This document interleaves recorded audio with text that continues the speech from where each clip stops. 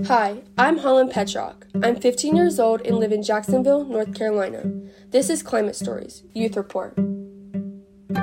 A podcast by Coastal Youth Media and NC Health News exploring how climate change is shaping our neighbors' lives in unexpected ways. I'm your host. This podcast is produced by 8 youth producers living in rural coastal North Carolina. Our region is one of the earliest places in the U.S. to be impacted by climate change. After training with professional North Carolina journalists, we embarked as reporters ourselves. Each episode, you'll hear from different coastal North Carolina youth reporters and their stories. Let's begin. I speak for the trees. I heard this phrase in elementary school. Almost every single one of us did. But many of us were too young to realize that in this line, Dr. Seuss was going beyond just making a children's book.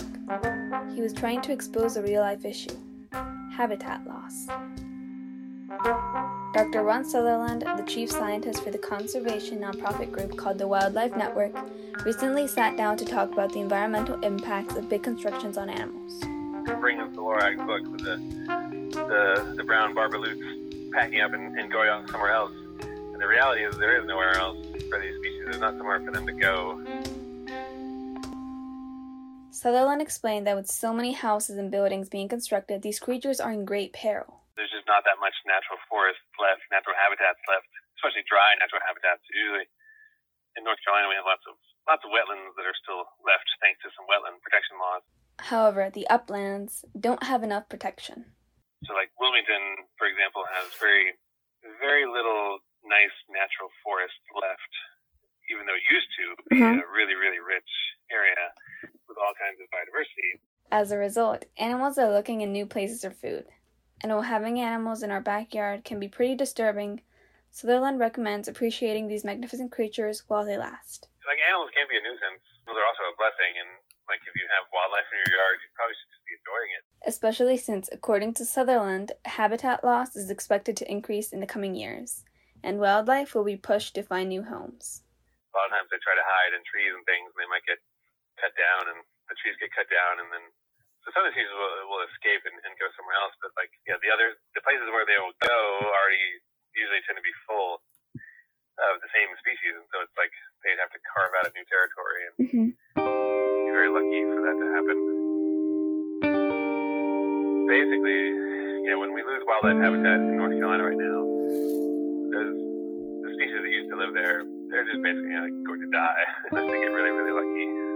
Sutherland added that sometimes these animals will escape, but that it is rare when they find a new place, because basically they have to carve out a new territory. Sutherland noted that some animals are in more danger than others, such as box turtles, who were selected in 1979 as North Carolina's official state reptile. They're slow growing and slow to reproduce, and so they can't handle that much road mortality. So once you get too many cars around, the box turtles basically disappear. Even though conservationists have been trying to do their best to protect wildlife and prevent habitat loss, not all animals have been able to be saved. For example, the name of North Carolina's football team, the Carolina Panthers, didn't come out of nowhere. At one point, panthers were actually found in North Carolina.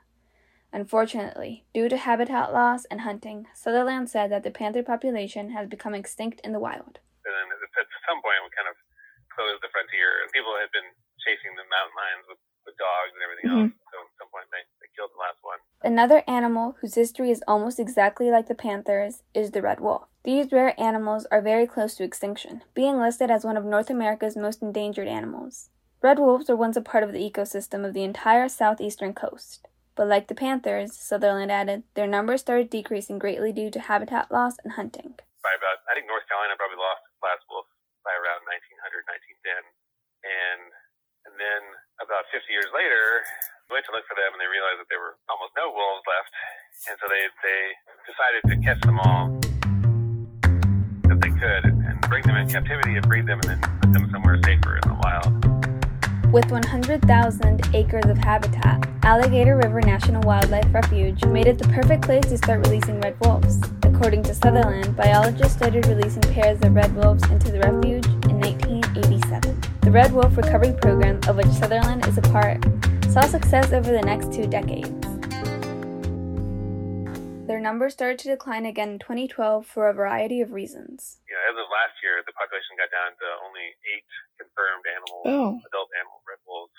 Mm-hmm. In the wild, it's one of the most endangered species in the world. While Sutherland has always been a fan of nature and of helping animals, his real interest for conserving wildlife started after a big construction project took away what he used to call his playground. We had this nice forest that we played in, and then one day I went out there and it was like covered in red tape. All the trees had red flagging tape all around them and everything. And then the next weekend, all the trees have been ripped down. That eventually led Sutherland to become a die-hard conservationist. Developments and new constructions have been tearing up most places filled with lush vegetation. That's why Sutherland suggests that taking care of the environment right now is more crucial than ever. Wildlife, it's important for its own sake. It's important for the ecosystem that we live in. A lot of humans forget that we live in an ecosystem and that we mess with that ecosystem to our own peril.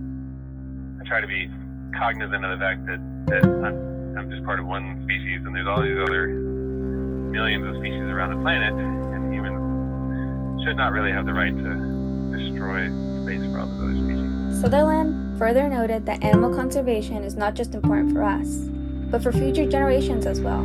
Everyone should care about what is happening to the wildlife in North Carolina, even young people who don't yet have access to legislative power.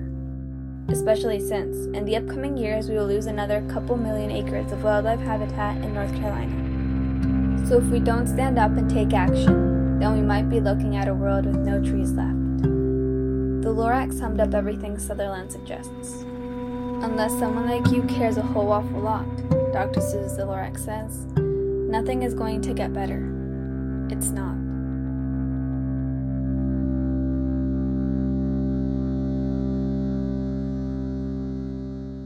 Thanks for listening to Climate Stories, Youth Report.